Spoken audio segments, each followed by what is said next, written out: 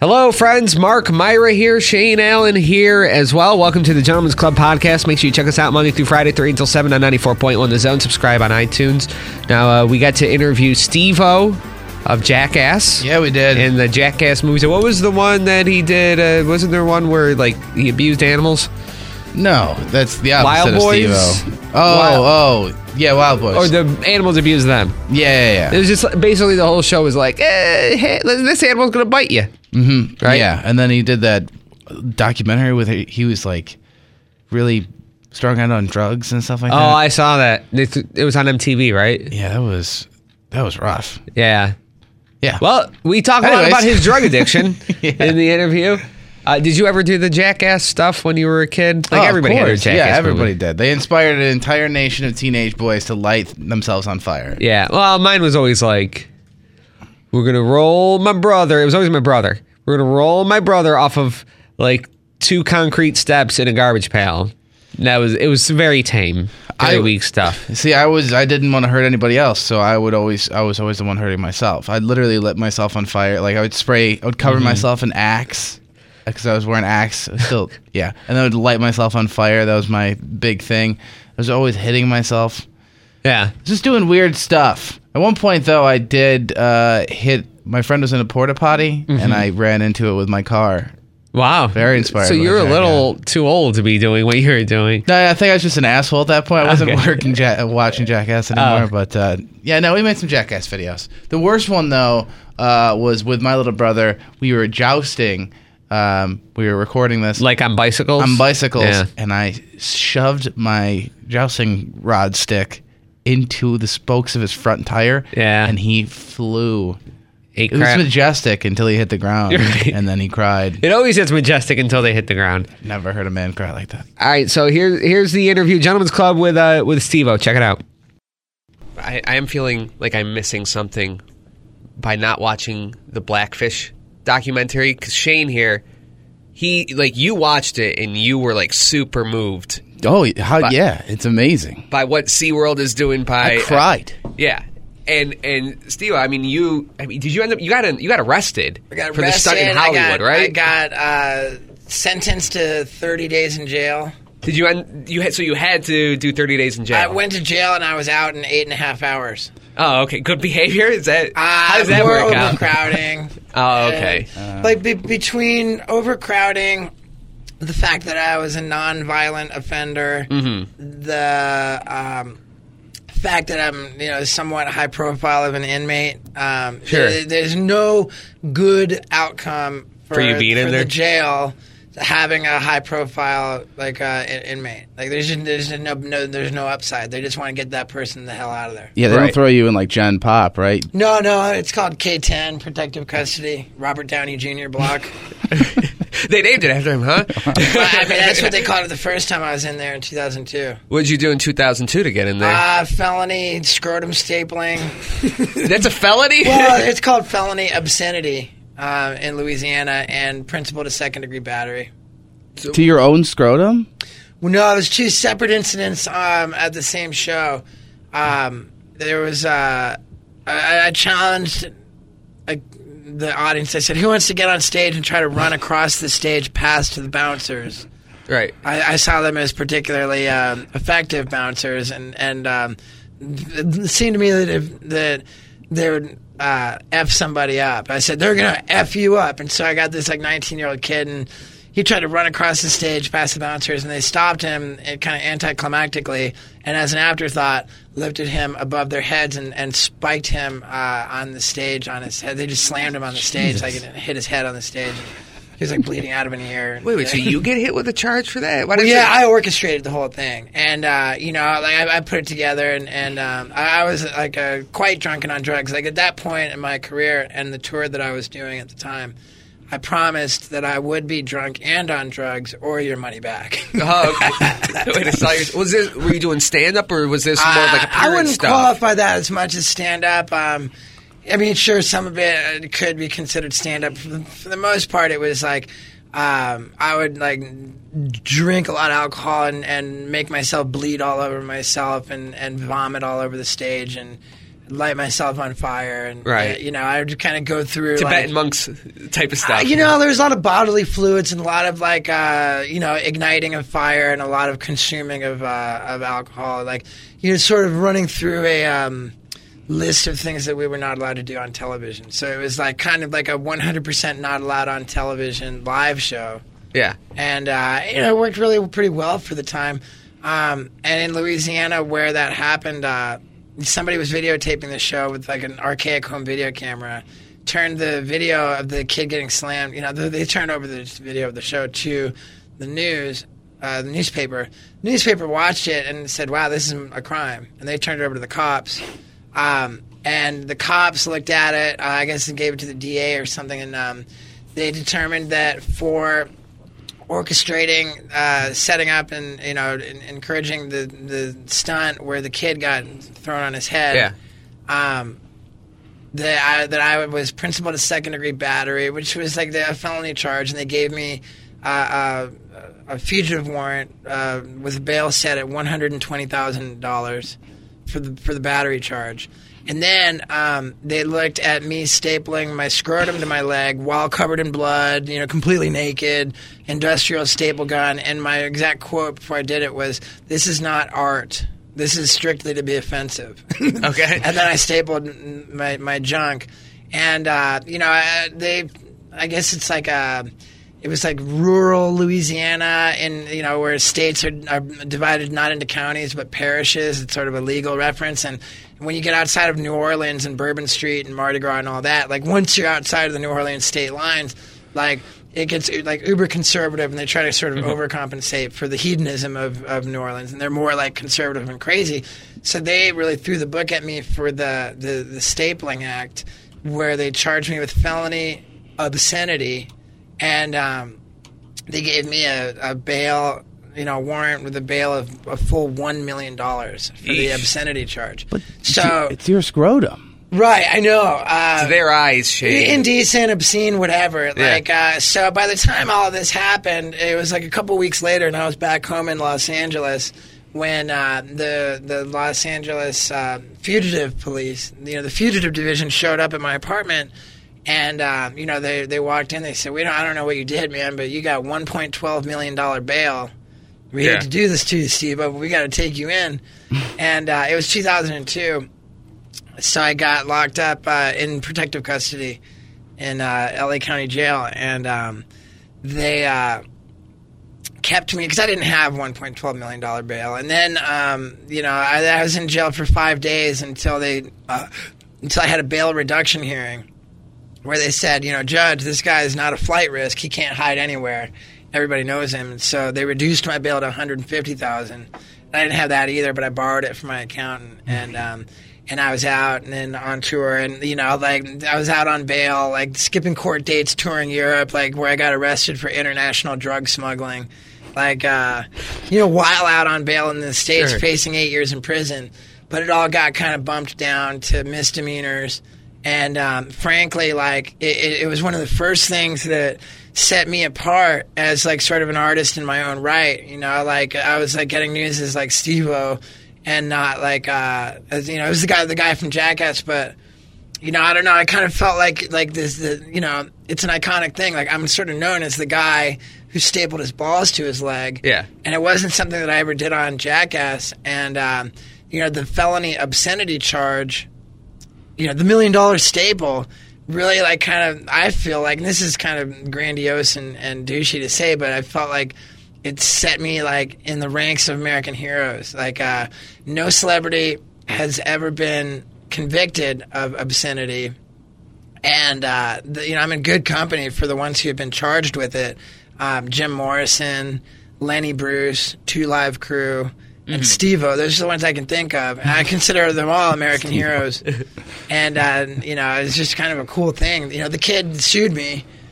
He's, claimed to have brain damage from the thing. And I can't even speak for the validity of the claim. But yeah, I went through a lawsuit with a confidential settlement. Did you end up doing any time for that? I know it wound up being reduced to whatever time served and probation and a $5,000 donation to a women's shelter or something. Now, I've pinched the old scrot before. I feel like the scrot part wouldn't hurt, but does It's it right. hurt when it goes through the leg? Yeah, they're very insightful. It's, I've done it like probably 100 times, especially if you consider like the first time I did it, I was thinking, man, I knew it was going to be like a memorable thing. You know, I was working on my Too Hot for TV DVD because when Jackass first got ordered from the pilot, they told me immediately to send in all of the video footage that you have so that we can license it and put it on MTV.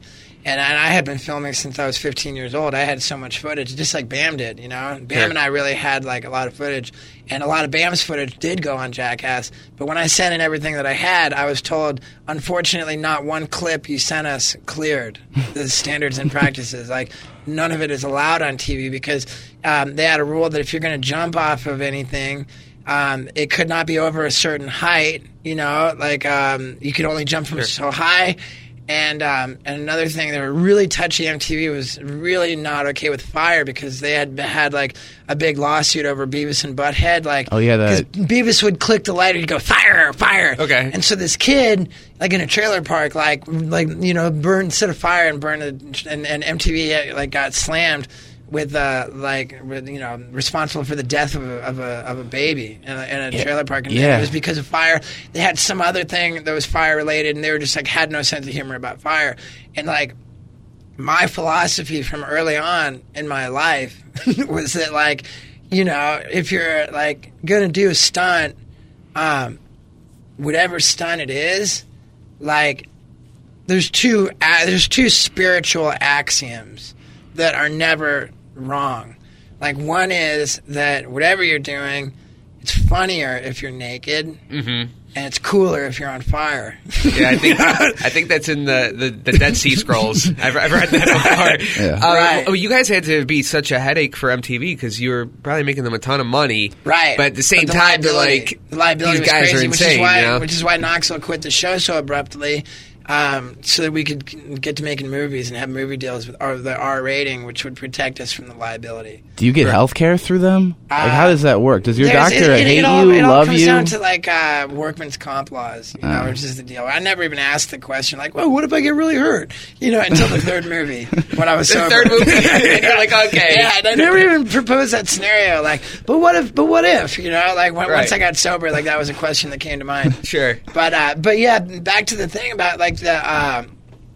You know, I was sitting on all this footage, and I'm like, man, like I was like heard that none of it would clear, like none of it would be allowed on TV, and I thought, well, like what kind of a candy ass show are we gonna make? It was my first concern, and then my second concern, what wasn't a concern, was like, wow, you know, like I'm gonna make my own. I'm gonna take all this video, and I'm gonna make my own Too Hot for TV video, which I did. Like they had like a late night Girls Gone Wild, banned from television, like Too Hot for TV. Like, you know, like whatever, like, I don't want to say bum fights because I don't even want to say that, but, you know, whatever. There was that direct response marketing of stuff that wasn't allowed on television. And I did the exact same thing, man, you know, like, and I got to it pretty quickly. And so I was set out, like, when they told me that I was not allowed to do something, like, that went right on my to-do list, you know, like, oh, I can't do it for MTV. Okay, cool, sweet. So I'll mark that down, like, this is my next thing to shoot. Right. And so, like, it was a no-brainer for me to, you know, like, film nudity. I don't care. You know, it's Too Hot for TV. So when my whole stapling, like, when the bar kept getting higher and higher, and I was like, okay, and I decided now it's time. I'm going to staple my balls to my leg. I knew that it would be, like, a shocking and memorable thing, but I thought it's kind of dark. You know, it's really kind of disturbing. Yeah. I want to take the edge off of it, and so I wanted to be, like, sort of a lighter, like more funny kind of a, you know, lighthearted thing. So I decided I'm going to staple my balls to both legs. Oh, okay. And do call like a it web or something. And call it the butterfly. Yeah. You know, it looked more like a deformed elephant, if I was going to say, you know, like, but it was just kind of funny. Oh, the butterfly. And so then I just do it twice, and it was kind of more crazy. And that's the thing, is that when you staple your balls to, like, even just once, you got two holes going in, entering the scrotum. Sure. You have another two holes exiting the scrotum, and then you have another two holes going into the leg. Yeah. So that's a total of 6 6 holes per staple. And then when you do the butterfly, you're stapling it twice. So that's a total of 12 holes per staple. And so that's a lot of holes, you know? And so, like, the second time I did it, like, I was like, okay, I don't want it to be the butterfly, but I want it to be funny. So I figured out, like, I mashed, like, my wiener, like, into itself. Right. And then I pulled my scrotum over everything and stapled my scrotum to my stomach. And I called it the turtle, which is pretty funny. But it wouldn't hold, you know? Like, the only way you could really get it to hold is if it was, like, pretty warm, you know? Like the atmosphere? The atmosphere needed to be pretty warm so that you're more malleable. You gotta dry them, right? And you had to be, like, kind of in a headstand so that because gravity would really mess with the turtle, you know? And when I did it in Louisiana and I got arrested, it was half a butterfly, just one wing. You know, and then our Jackass director was like, man, I can't believe you went down over a half a butterfly when you had the turtle in your back pocket. Well, that's the problem. Would it be obscene? The butterfly was funny, but the one wing, that's just genital mutilation. You're right. You know? You're right. You messed that up, is man. not art. I didn't even try to call it anything. It wasn't even art. You're right, man. And the thing was, like, you're right. Like, your point about that, like, it hurting the leg more than the scrotum. Yeah, none of it feels really good, but the problem comes when, like, and this would happen every once in a while, you just see the staple holes get infected, you know? I had, like messed up, like, sort of infected staple holes in my scrotum, and that never stopped me from doing it again. The biggest problem was that I had another trick, which I called the double back, and I actually do that. Like, I found a way to do it, like, in my comedy show, where, like, I thrust, you know, back and forth with, like, you know, pelvic thrust, like all of my genitalia, twigs and berries, you know, like up and back and up and back and up and back. And then on the backswing, I sort of jump up and clasp my thighs together so that I catch, like, with no hands, catch everything in the mangina position. Okay. So it's like, that's why I call it the double back. Sure. You know, both twig and berries in the back, no hands, just straight thrusting and then jump up and clasp. So it's a pretty like vigorous thrusting of everything coming up, smashing back and forth and smashing back and forth until I catch it behind. And at one time I made the gnarly mistake of doing, if it was a butterfly or a half a butterfly, I'm not sure. But I did the butterfly and then followed it up with the double back. Oh, yeah. So now what happened was, and this was like one of the scarier moments in my career, was like the staple or the staples, I honestly can't remember which, like went through the scrotum, like clearly like, you know, rupturing some kind of maybe a micro vessel. What are those called? You know, with just like a vein, not a vein, like but you know, the vessels. You know, not a vein, but maybe a vein. I don't know, but it wasn't like bleeding a lot, like when I did it.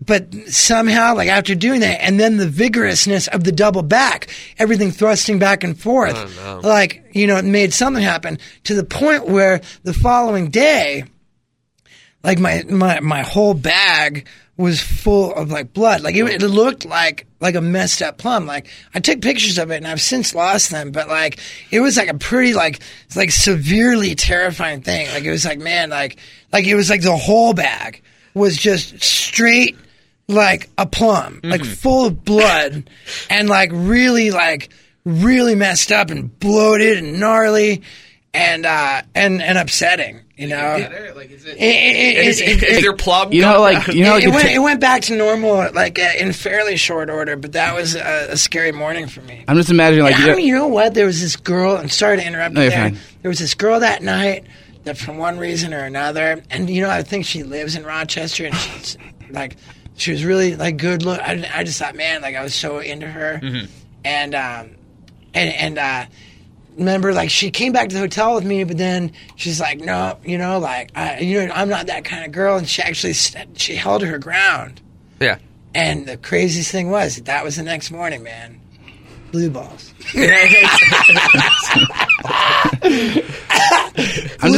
Purple ones. I'm just imagining, like, how guitar...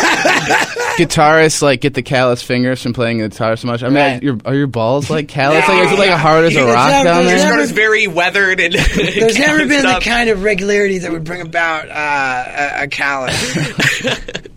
Now, you've been open about your addiction issues, but have you Sure. ever sold? Have you ever sold drugs or did Sure. I get to make money? Sure, you bet. Okay, I bring it up because here in Rochester, there's a story. The University of Rochester, there was like a drug dealer, and he was living with a couple roommates in a dorm, and it was like a case of mistaken identity. His drug dealer, like the main drug dealer, like he was selling pot or something for them. They kidnapped the people living in his dorm, and they tortured and like sodomized them and Wow. shot them in the leg, and it took cops a couple of days to finally find them, and they're okay. They're okay, Just except for the sodomy and the being shot with a gun. But have you ever had a run-in like with your higher up drug dealer when you were doing it? Was there any danger like that? Let me think. No. Well, I was in Austin, Texas in 1994, having the government test drugs on me for money. And the more dangerous the study, the more money you get. And so I was having drugs for pigs and cows tested on me to the point where it was like, like pretty dangerous. Why don't they test on the pigs and cows? Well, because the idea was to appeal to a more health-conscious consumer. They designed this drug called racdopamine hydrochloride, which would make in a way that worked like steroids, but in an inverse fashion. It would ultimately cause the cattle to have less fat and more muscle. Okay. So then it would be a leaner meat with less fat to appeal to a health-conscious consumer that wants more fat-free stuff. And so should it ever become, a practice to use this drug, whenever anybody would eat that meat, by the virtue of the fact that there is a trace of the drug in the meat, and then the meat enters the human body, they now have to, before that can happen, they have to test the drug on humans, not just like in the trace element or the trace levels that they actually, because it's going to enter the human body, have to determine how much the human body can withstand of that. And so, like, the target for the study was to have the subject's resting heart rate go up to 150 beats per minute, which is like pretty dangerous. Yeah. And I was one I had the strongest heart of anybody in the group. And I was fine, but another guy who was in the group was a drug dealer, and he just wanted a lot of money, And just like, yeah, he would do it, if there was, he's just a gnarly guy, and he lived up in Killeen, Texas, and he arranged. He said, "Okay, cool, man," because my buddy and I we had been sleeping on a rooftop, it took 2 weeks to get in. And we drove down from Colorado, and we were sleeping on a rooftop waiting to get in, and we let that be known, and they were kind of rooting for us. So we got in, and we had to fix up the car to make it back to Colorado, and so this drug dealer guy was like, yeah, you can stay with me for a couple of days while you fix up the car. He also said, that he could get us a pound of weed for $500, which even by Mexican swag weed standards at the time was like pretty good. Like a quarter pound would go for like $200. You could sell just a quarter pound for $200. So what? That's like, even if you sold quarter pounds, you could make $300. And if you broke it down more than that, clearly it was like we wanted to invest our money rather than just blow through it. And so we went up with this guy to go buy. We stayed at his house, and then it was like after whatever, we did some stuff. We hung out. We were all getting along pretty good, and then we went to go buy the pound of weed. And this guy and gave him the money. He pulled like the out the back door thing, Like we're sitting there, and he out the back door. I'm like, whoa, what happened, man? Like he just took our money. Like we each gave him $500, so he took $1,000 off of us, and. Naive as could be, we figured, man, maybe something happened. Who knows? We found our way back to his house. And so the next day, and the guy wasn't there. I slept on his sofa, the next day, my buddy's working on the car, going to get some parts. I'm alone in this guy's house. The dude shows up back at his place with, a couple of his buddies, And they walk in, and they're like, what are you doing here? Like, they're pissed at me for being there. And then one dude just comes marching right after me, and I was sitting on the sofa, and he came from way up high, like with his fist, and just boom, just punched me right on my head, like right down, and then knocked me, and now I'm on the floor, and they're just kicking me like while I'm on the floor. And of the cash that I had, like there was a check that was to be mailed, and we got a check in advance. Of like, I think I had like $200 that they took that from me. They basically really beat me up, took the rest of my cash, and then they left again. So now, again, I'm this alone. guy's just leaving his house unattended and beating people up and stealing from them. They let, and they were like, "You better not be here when we get back," so they left again, and my buddy shows back up, and I'm like, "Okay, this is what happened," and we're like, "Oh my God, we got to get it, like."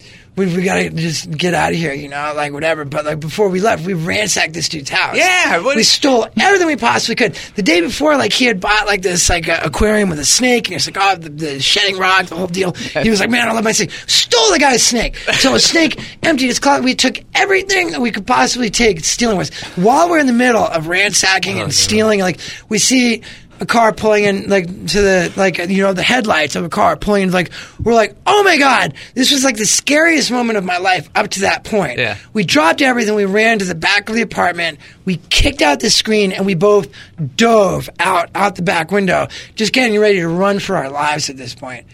Because these guys, like, they're gnarly. Like, they are the kind of guys who have guns. Yeah, they own snakes. Right. Right. Villains. They're insane. And but the thing was, like, as we dove out the window, we're outside, and then, like, we kind of put it together that was just a coincidental car. It wasn't actually there. Doing the turnaround. So we climbed back into the window, took everything, loaded up our car with a snake and everything, and off we drove to Colorado. Like, significantly less rich, but with got our a snake lives. out of it. Yeah. So yeah, that story came to mind when you asked about higher up drug dealers. Other than that, I followed the great. I spent all the money. I talked my dad into getting me like a crappy used car, and as soon as I got the used car, this was summer of 1994. I got my used car, and I went to follow the Grateful Dead. Mm-hmm. And I started with good intentions to sell beer. Everybody wanted to be a hippie and vegetarian, but I was like, you know what? None of these people are selling hamburgers. So I did pretty well selling hamburgers, but that was just too much work, and I resorted to drug dealing very quickly. Yeah. And at one point, I was not like an ambitious drug dealer, I would like on fumes get to the next concert stadium, and like I would have like $5, or I would do backflips for dollars, Sure. I would do backflips for dollars when I had $5. I would go to somebody who recognized me from like one of the previous shows, and I was like, hey, I would work out a deal where I would buy 3 hits of acid for $5, and then sell each of the 3 for $5. Then I had $15, and then at that point I would buy like maybe like an eighth of weed for $15, and then I would sell it for $30, and then I would take the $30 and I'd buy like some, a thing of mushrooms or whatever, Then once I had like $100, I was like comfortable. And I would spend the rest of my day like skateboarding and hacky sacking, backflipping and right, drinking, getting loaded, doing my thing. I was never like ambitious. Like one of the guys that jumped in my car, like had creepy amounts of drugs and money in my car, and like it made me uncomfortable, Mm-hmm. But at one point, like, and it was at the last show at Meadowlands, Giant Stadium. And Meadowlands is not Giant Stadium; it was Giant Stadium in New York, and here I was, like, I had like some acid on me, like more than a few hits, and I was selling, so I still had acid on me, and I'm handing over acid, exchanging the acid tabs for the money, when a cop who was really, like 2 cops, like really, I just didn't notice him, I didn't notice him, and I made this exchange, and the cop right there, he says like, hey, stop, whatever, and like if they come over, like I've got acid on me, and like all the Grateful Dead did, like for their legacy, like their legacy is like fairly innocent deadheads, like imprisoned for like 10 years, like or more, for doing exactly what I was doing. That was like a ticket to, like, that was like a really serious situation. And when that cop, who was not that far away, screamed, like, you know how like people can lift cars, like when the car's over a baby, Like grandmas can like, lift you know, up a like, Winnebago or I something. turned into the most like gnarliest athletic sprinter. Parkour, giant stadium. Yeah. I was blessed with an ability to sprint. Yeah. That, you know, and you're right, parkour the works, man. Like, and it was a close call, and I got away. And it was crazy too because like that night every Dead show was sold out, and I wasn't trying to maintain a low profile like later that night, you know. Like I remember like one of the uglier situations where like the Deadheads like trying to get in, it's sold out, like, okay, let's go, and like leading the charge to like try and break down the barrier or whatever it was, like some like basically like not cool like riot type situation trying to break into the show, and I was in the front line. You know, that night after running from cops, like, but yeah. All right. Well, you're at the comedy club. You're there. Yeah, we might have wanted to have mentioned that. Maybe. At the comedy club. Stevo's just on the show now. Just come back tomorrow. It'll be on the show. Right. I'm at the comedy club, all weekend through Sunday. Tickets are like embarrassingly cheap, you know, because like I like to consider myself a pretty known guy. Thing is, I'm not known for stand-up, even though I've been doing stand-up for 10 years now, and I have my first comedy special coming out on Showtime in March. Nice. And that's really exciting, man. Like I really think that my Showtime comedy special is going to change the game for me in a big way. Because like I'm good at what I do, man. I don't waste anybody's time. My tickets are cheap. I take a photo with every single person that wants one after every single show, and you know. It's time to come see me this weekend. Nice. So, comedyclub.us. It's on Empire Boulevard. Wait, is it Lowe's or AMC Theater? AMC and it's possible AMC to get tickets to the show on the website. Right? Ticketfly.com or thecomedyclub.us or call 671-98. Or just show Let's up, say right? that again. Let's say that again. You can go to ticketfly.com or thecomedyclub.us or call 671-9080 for tickets. Right. And that is the owner of the comedy club, Mark. And it's cheap, man. Tonight, like he said, it's only $15. $15. Yeah, you have to sell like only like 4 tabs of acid in the parking lot, right? You'll be good. Right. Yeah, and Mark's a great guy, man, and his business has just been refurbished. The place is beautiful. The food is exquisite, and the wait staff is shockingly gorgeous. Yeah, so thanks for dropping by. Hey, thanks for having me, man. Thanks for keeping me on as long as you did, too.